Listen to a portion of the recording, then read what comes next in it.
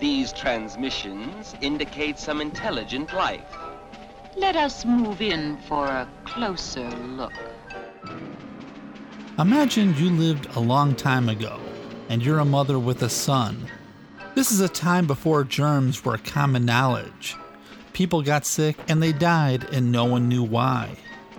One day your child, for all practical purposes, is given a death sentence. It's these germs that many people still don't believe in that has gotten into his body from a dog's vicious bite.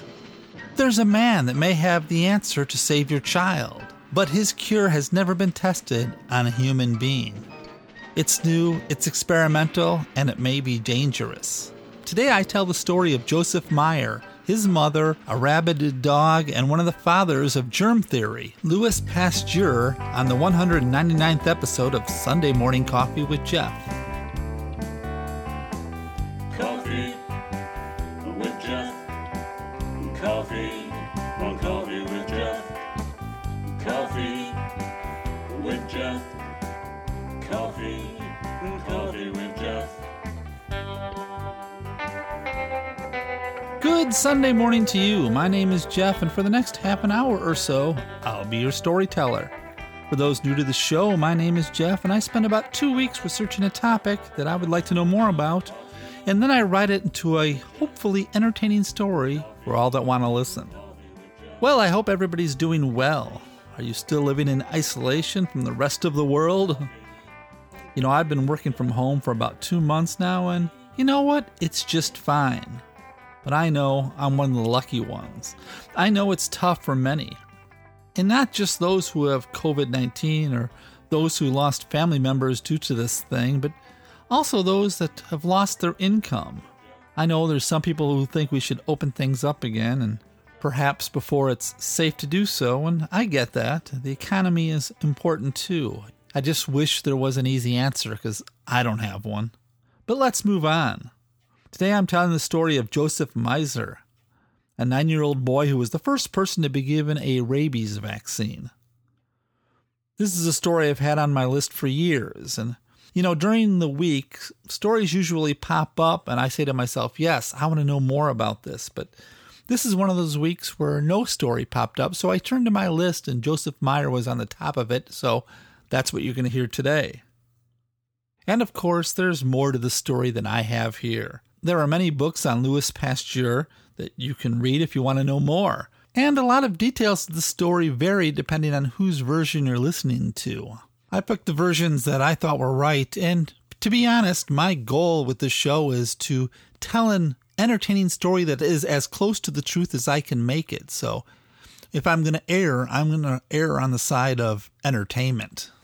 One last thing before we get started, this story is about a vaccine, and I know a lot of people these days have very strong opinions on vaccines, and to be honest, I don't want to hear it. So if you're going to leave a comment, don't make it political, all right? Anyway, it's time to get on with it. The story of one nasty dog attack. Dust. It's harmless enough, or so it seems. But each one of these particles carries a germ. Some have no effect on us whatsoever, but others are the cause of our most deadly diseases. Come now, Monsieur Pasteur. Are we to believe that some tiny invisible creature is strong enough to kill a human being? Yes. We are born with disease, Mr. Pasteur. It's inside us. Then suddenly, without reason, it bursts into life. Spontaneous generation is an old idea, Doctor, and a bad one. Joseph Meyer was a 9-year-old boy when he was attacked by Mr. Theodore Vaughn's dog. The date was July 4th, 1885, and depending on whose version of the story you read, he was either on an errand to a brewery in Alsace, France to buy yeast for his father, who needed the yeast for baking, or was on his way to school. The dog jumped him and the boy fell to the ground. He did his best to cover his face from the teeth of the vicious animal. A locksmith who had witnessed the encounter came running over with an iron bar and began beating the dog.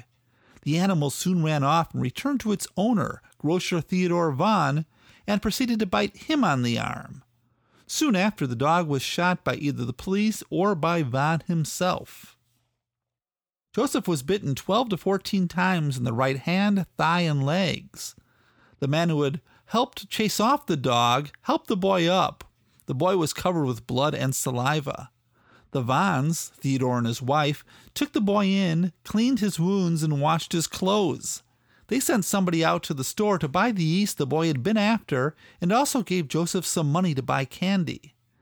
The young boy was then sent on his way to walk the 2 kilometers home.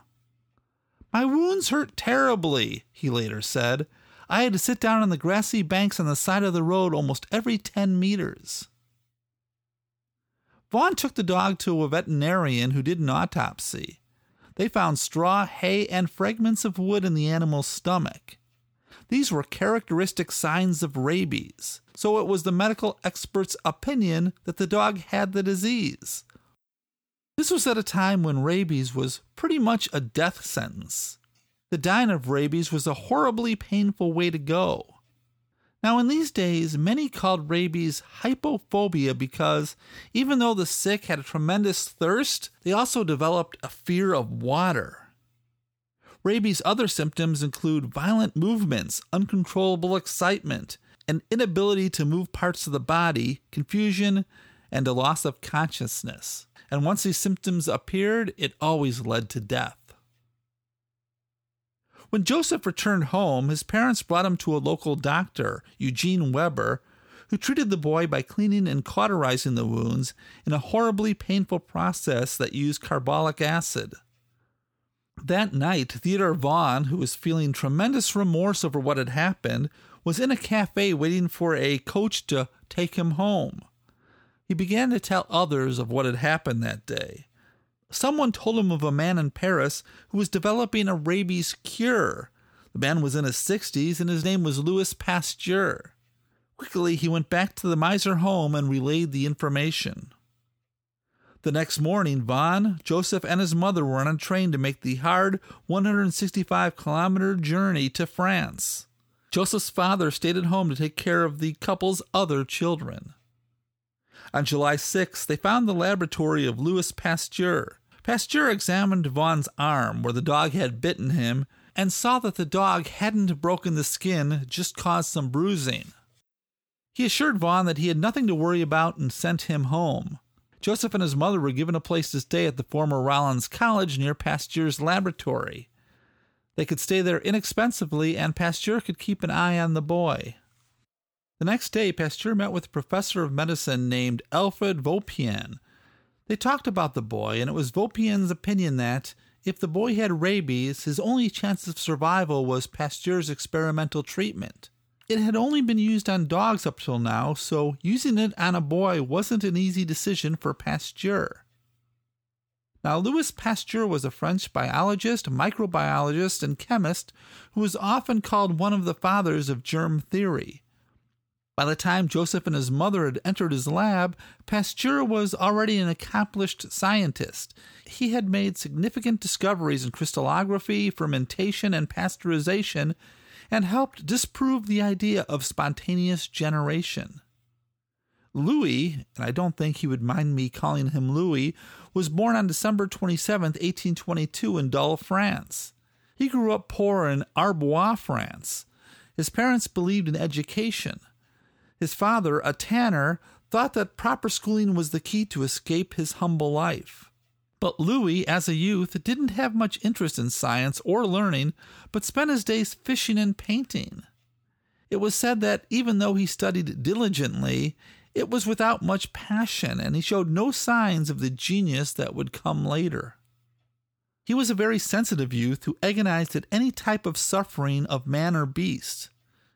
He was raised by his father to have a passion for duty, industry, and patriotism. Like his father, he developed a strong will to do what was right.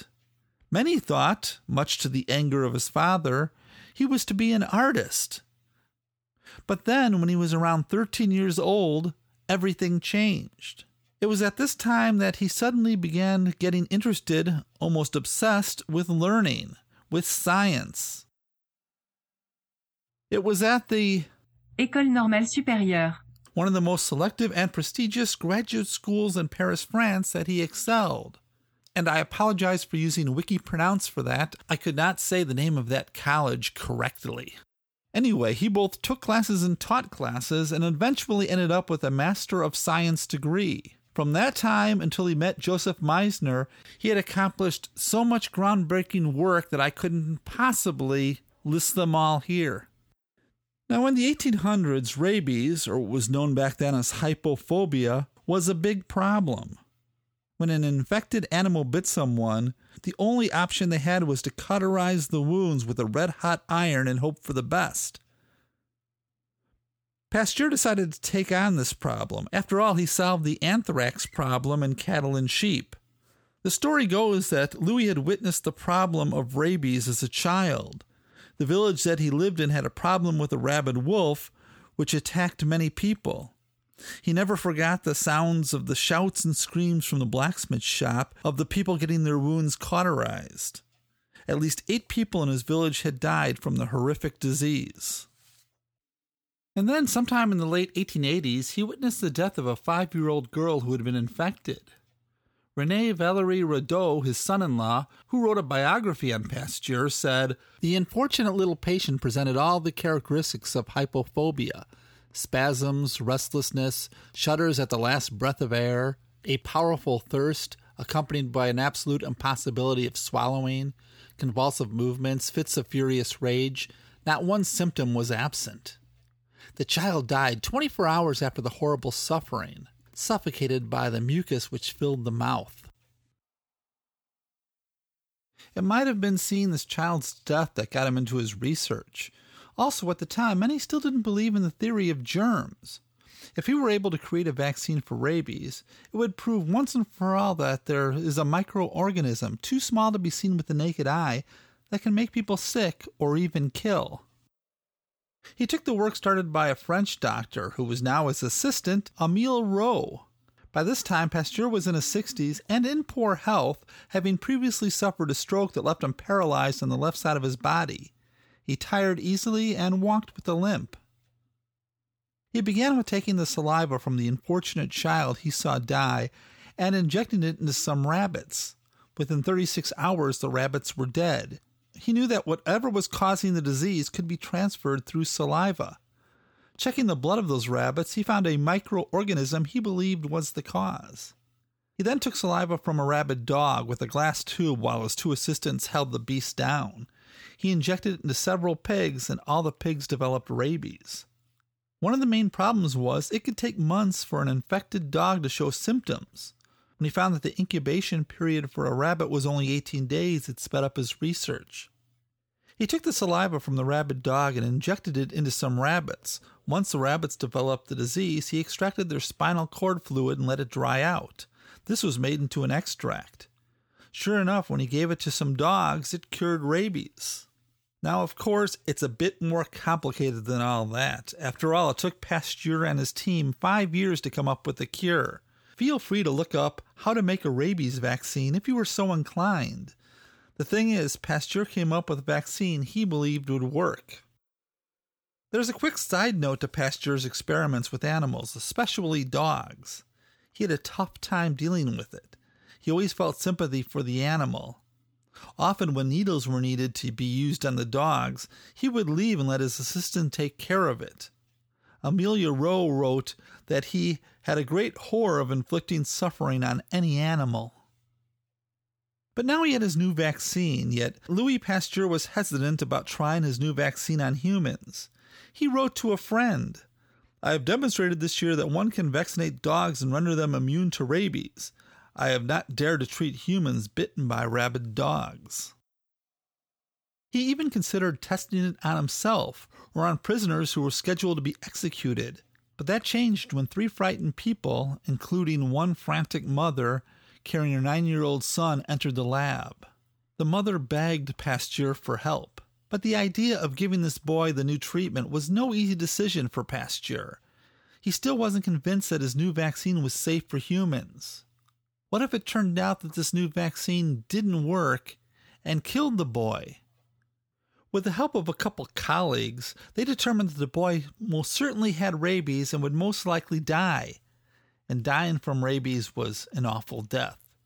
Soon they all agreed to test this new treatment on the young Joseph Meisner. One person who didn't agree with this was his faithful assistant, Emil Rowe. He thought testing the vaccine on a child was wrong and walked out. He refused to talk to Pasteur for weeks.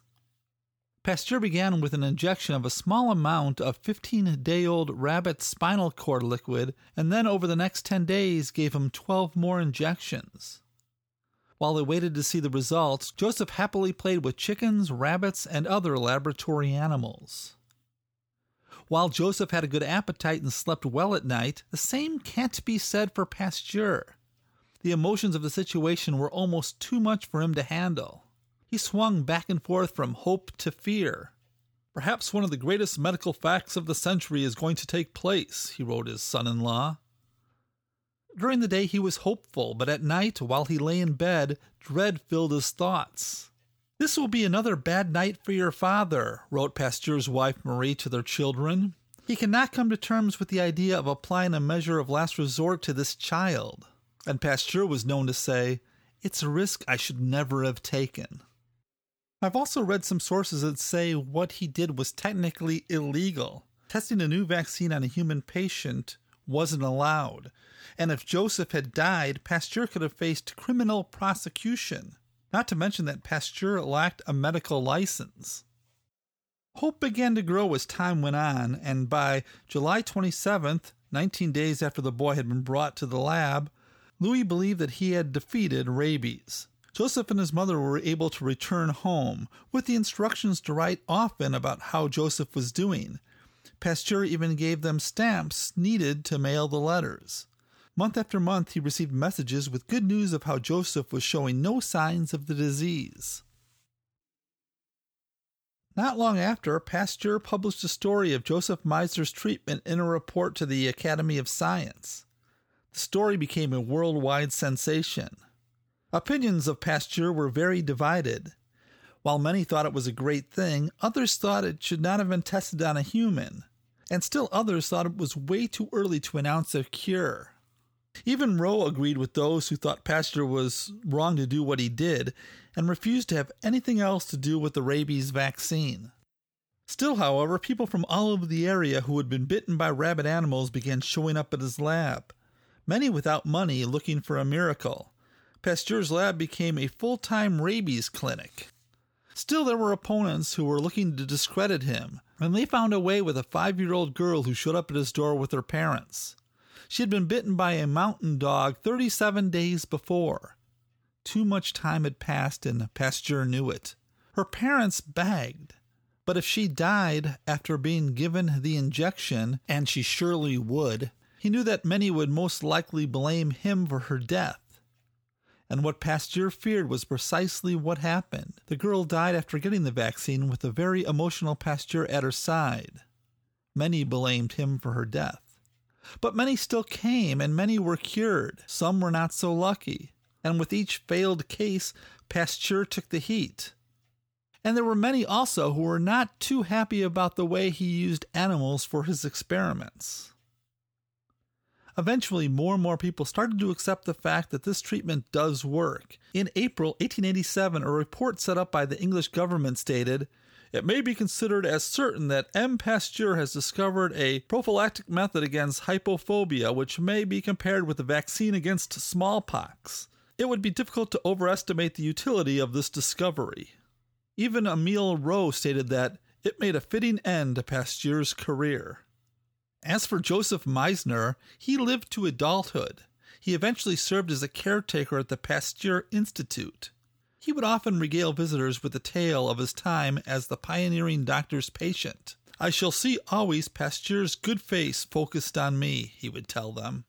Unfortunately, in 1990, 10 days after the German army occupied Paris during World War II, Meisner committed suicide with a gas gun. He was 64 years old. His granddaughter said that he did this because he was overwhelmed by guilt of having sent his family away, thinking that this had resulted in their capture and death. In a tragic irony, They actually came back the same day he took his own life. Why won't you give him the shot? Your rabies vaccination works. Sometimes, in some animals, the vaccine isn't ready. But this is what you've lived for, Louis. How can I give them that hope? That boy is going to die. His father looks to you for life, for the life of his son.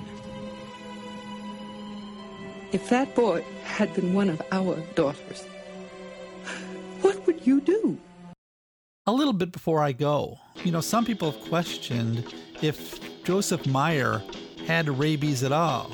I mean, the dog was never fully tested to see if it had rabies, so no one is quite sure. But you know what? I didn't really want to get into all that. We can guess, argue, and debate until we're blue in the face, and in the end, we still won't know. We will never know. We do know that the boy survived, and we do know that this rabies vaccine is effective and a lot of people's lives have been saved since 1885. Anyway, how about the ending credits? You've been listening to Coffee with Jeff, a Zeus Brothers entertainment podcast. Links to all the sources that I used to write today's episode are available at transistor.fm's Coffee with Jeff page for this episode. You can find a link to this page at the Coffee with Jeff website. If you've got a few coins that you can afford to donate to keep this show going, we'd love you for it. You can do this by contributing to my Patreon page. Just go to coffeewithjeff.com for more information. And hey, tell your friends about the show, won't you? You can email me at coffeewithjeff@gmail.com for any reason. You can follow me on Twitter. My name on Twitter is Coffee with Jeff, all one word, and I have a Coffee with Jeff Facebook page. You're encouraged to suggest story ideas using any of these platforms.